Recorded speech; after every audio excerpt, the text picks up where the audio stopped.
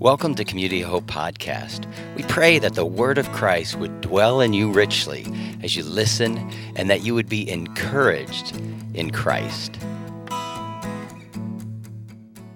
Let's pray, and then I'm going to jump into the message. Heavenly Father, thank you that we can be here, that we can begin and end our year with hearts that are looking to you. Jesus, we're your sheep, so shepherd us as you have. Speak through me to each of our hearts, Lord, and even into my life. You be lifted up. You be glorified in what's said and spoken, whether we're watching online or whether we're here in person. Minister to us this evening, Jesus, in your name. And everybody who agreed with this prayer said, amen. So Happy New Year. And how I wanted to start this, I want to read this scripture 3 times and have you guys just kind of soak it in. This is right from the beginning of Ephesians. And I wanted to, I kind of have this bigger than life sound when I put my mask on, don't I? Yeah, Billy's like, come on, brother, preach it. So what I want to do is just kind of read this scripture 3 times. I've got a message built on this one passage. But I think there's just something about us kind of soaking in it. I'm going to read it kind of slowly. I'm going to read it 3 times. Feel free to close your eyes open, whatever you do, just to kind of take it in as I read it. So you ready? This is Ephesians 1, 3 through 4, or 3 and 4.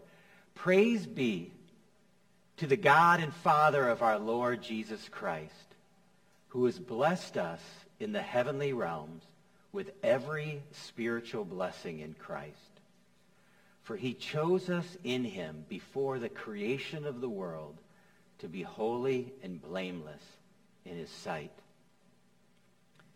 2 more times. See what jumps out at you. Praise be to the God and Father of our Lord Jesus Christ, who has blessed us in the heavenly realms with every spiritual blessing in Christ. For he chose us in him before the creation of the world to be holy and blameless in his sight. Praise be to the God and Father of our Lord Jesus Christ, who has blessed us in the heavenly realms with every spiritual blessing in Christ. For he chose us in him before the creation of the world to be holy and blameless in his sight. Amen? So the 3 things that jumped out at me were these things that I hope you hear. Next, the first thing that jumped out at me was chose, that he chose us, right? And the second thing that jumped out at me was when he chose us. That's kind of before the creation of the world. That mind-boggling, isn't it? It does mess with your head. And the third thing that jumped out at me was blameless in his sight. Blameless in his sight. So I just want to talk a little bit about those 3 things. I'm not going to give them all equal time. First is he chose us. Chosen by God. Remember, did you guys play like pickup games when you were a kid? Yeah, you did. And you were chosen. And did anybody don't raise your hand, get picked last, right? And you're like, oh, the pity vote, right? Chosen. I mean, it feels good to be chosen. And to think that before the creation of the world, you were chosen by God. When Jesus walked the earth, he was called Rabbi. Remember that? Sometimes you read that in the Bible. He was called Rabbi. And what's kind of fascinating is most rabbis had the students come to them. It was like the admissions process in a college. You'd go to the rabbi, and he would ask you questions, right? He'd go, many of the people who got to that level had memorized the whole Torah, the first 5 books of the Bible, and maybe a lot of the prophets. And then they'd go and they'd kind of get interviewed by the rabbi to see if they're good enough. Ray Vander Laan says this: most students sought out the rabbi they wish to follow. This happened to Jesus on occasions, right? He had people come to him and seek him out. There were few exceptional rabbis who were famous for, let me use the word, choosing their own students. If a student wanted to study with a rabbi, he would ask if he might follow the rabbi. The rabbi would consider the student's potential and potential to become like him, and whether he would make the commitment necessary. It is likely most students were turned away. Some, of course, were invited to follow me. This indicates the rabbi believed the potential of the disciple, the Talmudim were all the students. They had the ability and the commitment to become like him. It would be a remarkable affirmation of confidence the teacher had in the student. So here's what Ray Vander Laan is saying. Let's say Billy's the rabbi. I'd come to him and say, I want to follow you. And then he would interview me, and if he thought I could be like him, where Billy tried to teach me drums once, he goes, how do you even play guitar? Right? Yeah. Look at Billy. You did. Because I don't have the rhythm that he has, right? But Billy would meet with students and say, and pick out the ones who could be like him, right? And so this is when Jesus went to his disciples and chose them and said, come follow me. He knew like they were the ones who were going to be like the rabbi, like Jesus. Ray actually goes on and says this is one reason probably why we see Peter trying to walk on water, right? I mean, come on. You're like, why did the guy get out of the boat? He wants to be like the rabbi. I want to be like Jesus. Jesus, my Lord, is walking on water. Peter, the oldest, probably the leader of the disciples, I want to be like him. He chose me. He believed in me. Then I can even walk on water. He thinks, but he knows where to look. And even the position of these disciples who are chosen, I think, is powerful. You know, in the Mishnah, they have a saying that says, let thy house be a meeting place for the wise, and powder thyself in the dust of their feet, and drink their words with thirstiness. Isn't that, these are the words around the Torah that have come up, like the Torah commentary. And I find it interesting that you have Mary, and where is she sitting?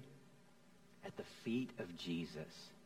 And Martha's complaining, and Jesus is like, no, she's chosen the best seat in the house, the best place at the dust of the feet of the rabbi. I mean, there's something beautiful about being chosen.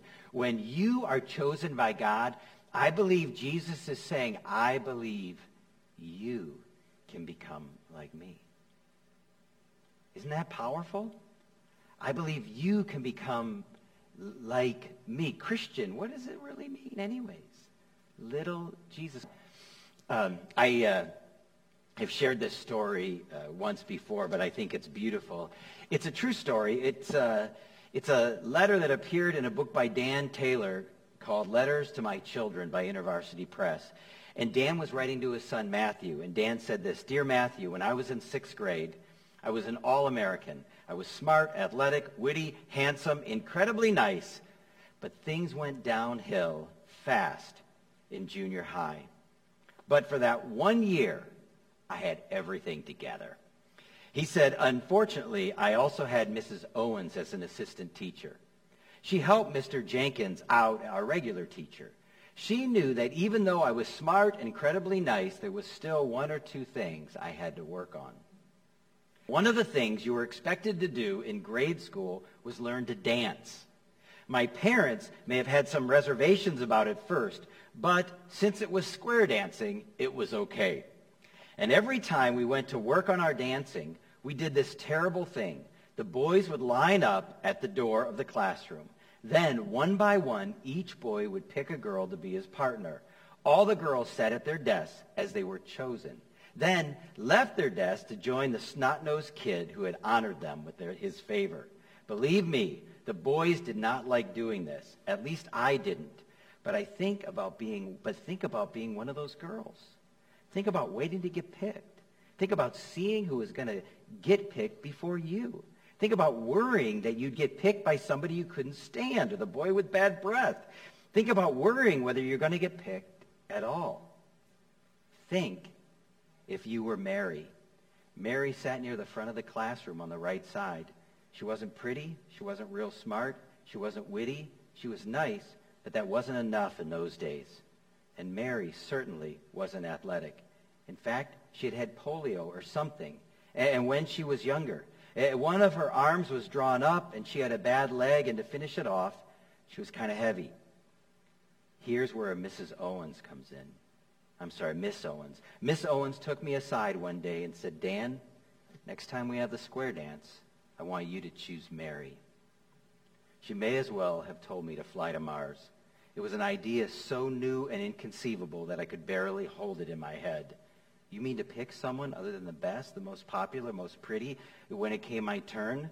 That seemed like breaking the law of nature.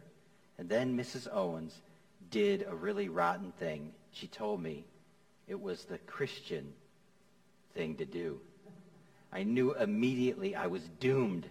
I was doomed because I knew she was right. It was exactly the kind of thing Jesus would have done.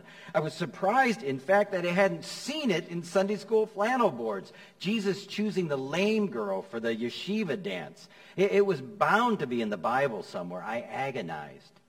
Choosing Mary would go against all coolness I had accumulated. The day came when we were to square dance again. If God really loved me, I thought, he would make me last. Then picking Mary would cause no stir. I will have done the right thing, and it wouldn't have cost me anything in the eyes of the other students. But you guessed it. Instead, where did I end up? Mr. Jenkins made me first in line. There I was, heart pounding.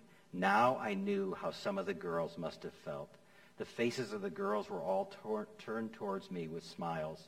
I looked at Mary, and I saw she was half turned her back to me. Her face was staring down at her desk. Mr. Jenkins said, "Okay, Dan, choose your partner." I remember feeling very far away. I heard my voice say, "I choose Mary." Never has a reluctant virtue been so rewarded. I could still see her face undimmed in memory. She lifted her head, and on her face she reddened with pleasure and surprise and embarrassment all at the same time. It was the most genuine look of delight and even pride I had ever seen. It was pure. I had to look away because I didn't deserve it. Mary came, took my arm as we had been instructed, and walked beside me, bad leg and all, just like a princess. Mary's now my age. And I've never seen her after that year. I don't know what happened to her. I don't know how her life was. But I'd like to think she had a fond memory of at least one day in 6th grade, because I know I do. And he goes on and says, the good news of the gospel is that we have been chosen by God. He looks out over the whole world, and he sees us. We're a lot worse off than Mary. And he says, I am crazy about that one. And I choose you. I choose. Put your name in. You. Well, the next thing I see in these verses, next slide, oh, good job, is before the creation of the world. I mean, this is kind of a powerful thing.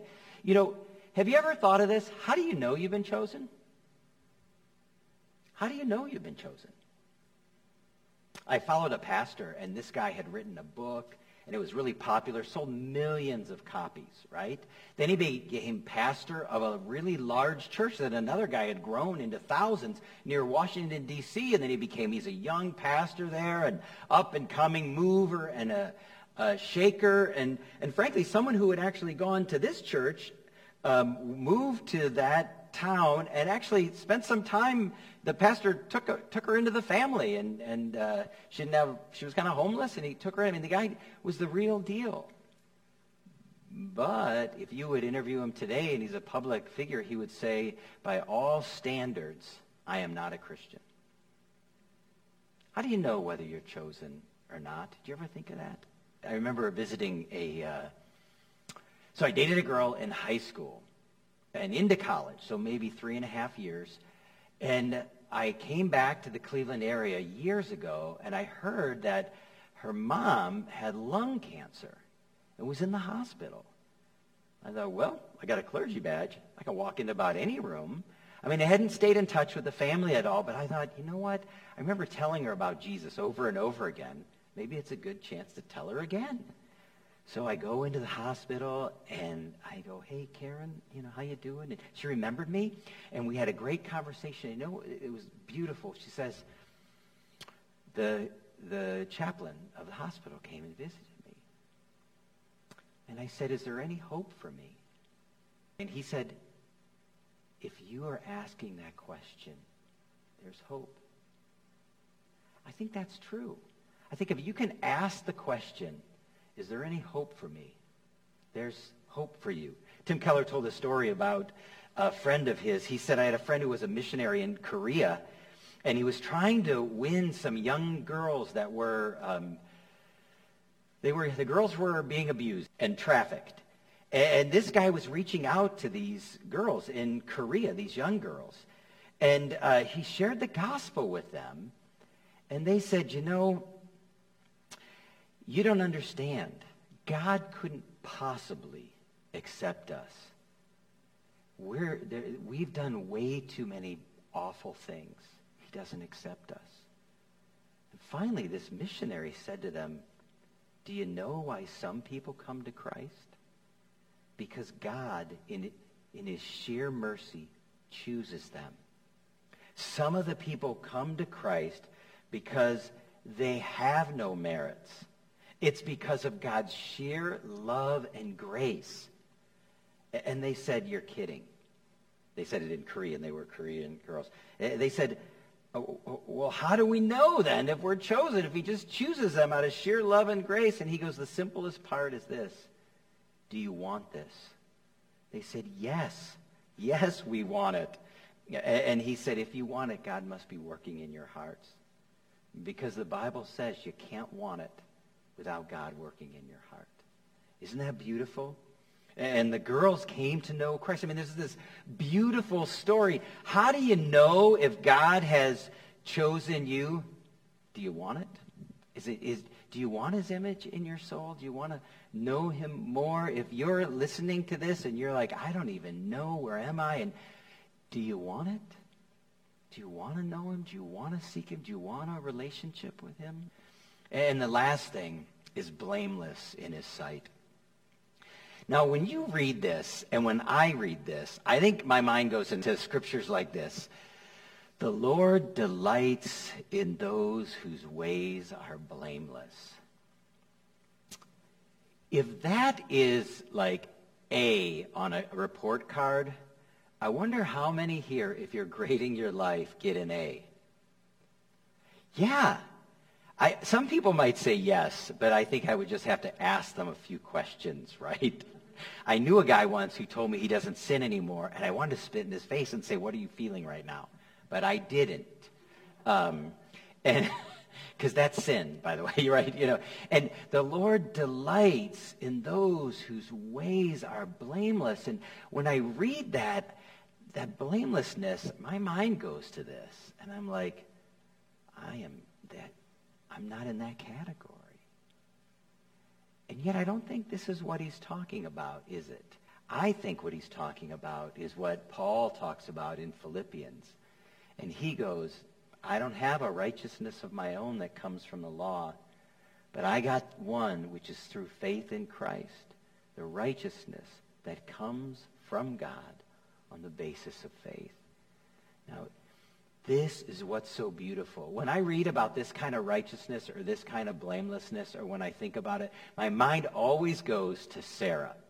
Sarah, the old lady. Sarah, the 99-year-old woman. And I always think of my grandma, who lived to be 99. And I think, wouldn't it have been hilarious if she was pregnant? Even like 78 is pretty funny, I think. And because it's absurd that an old lady would get pregnant like that. It's laughter. And you know what's absurd? Betty's blameless. Billy's blameless, right? I'm blameless. It's almost a laughing matter. But we are, by faith, blameless in his sight. He looks at us, and he sees blamelessness. And can I tell you there's power in that? There was a movie, I think it was in 1999. It was filmed in Vietnam, but it was made by an American, and it was called 3 Seasons. Now, it's in another language, but it's subtitled. There's some English in it. And it takes place in Vietnam. And you've got this, there's 3 vignettes in it, but in one of the vignettes, you've got this guy who's like a taxi driver. You can kind of see it on the thing there. And by a taxi driver, it's like a bike. And he rides people around. By the way, when I was in India, I got a rickshaw ride. You know, I gave the guy a huge tip because he was older than my dad. You know what I mean? But it was so much fun getting pulled around in the cart. So this guy, this is what he does for a living. He doesn't make a lot of money. But he falls for a woman who makes her money off of foreigners who come and they pay her for a night of service. And one night he picks her up in his bike cab and he takes her home and he falls for her. And he meets there regularly to just give her a free ride home. And then he enters a race of cabbie drivers, a cycling race. And he wins it. And he wins like $200. And he goes to the woman that he loves and he buys her for a night. And he buys her this beautiful nightgown. And she thinks, I know what he's doing. And yet, he just has her put the nightgown on, not in front of her, and has her just lay on the bed. And he watches her fall asleep. And then he leaves the room. And he covers her because she's not covered. And in the morning, she wakes up with room service right there in front of her. And he continued to show her unconditional love. She says to him, "You've ruined me.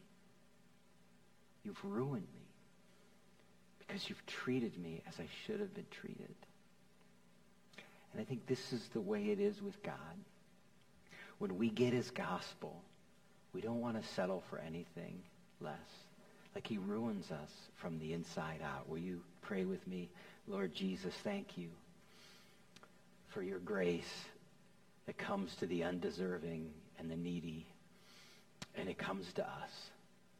Thank you for the grace that you've shown us these last 365 days, and our hearts and our minds look forward to you shaping us, to you believing in us, to you making us your people, your little Christ on this earth.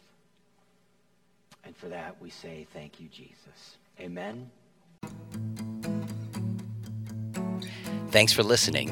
For more information about Community of Hope, go to www.cohchurch.com. God bless you today.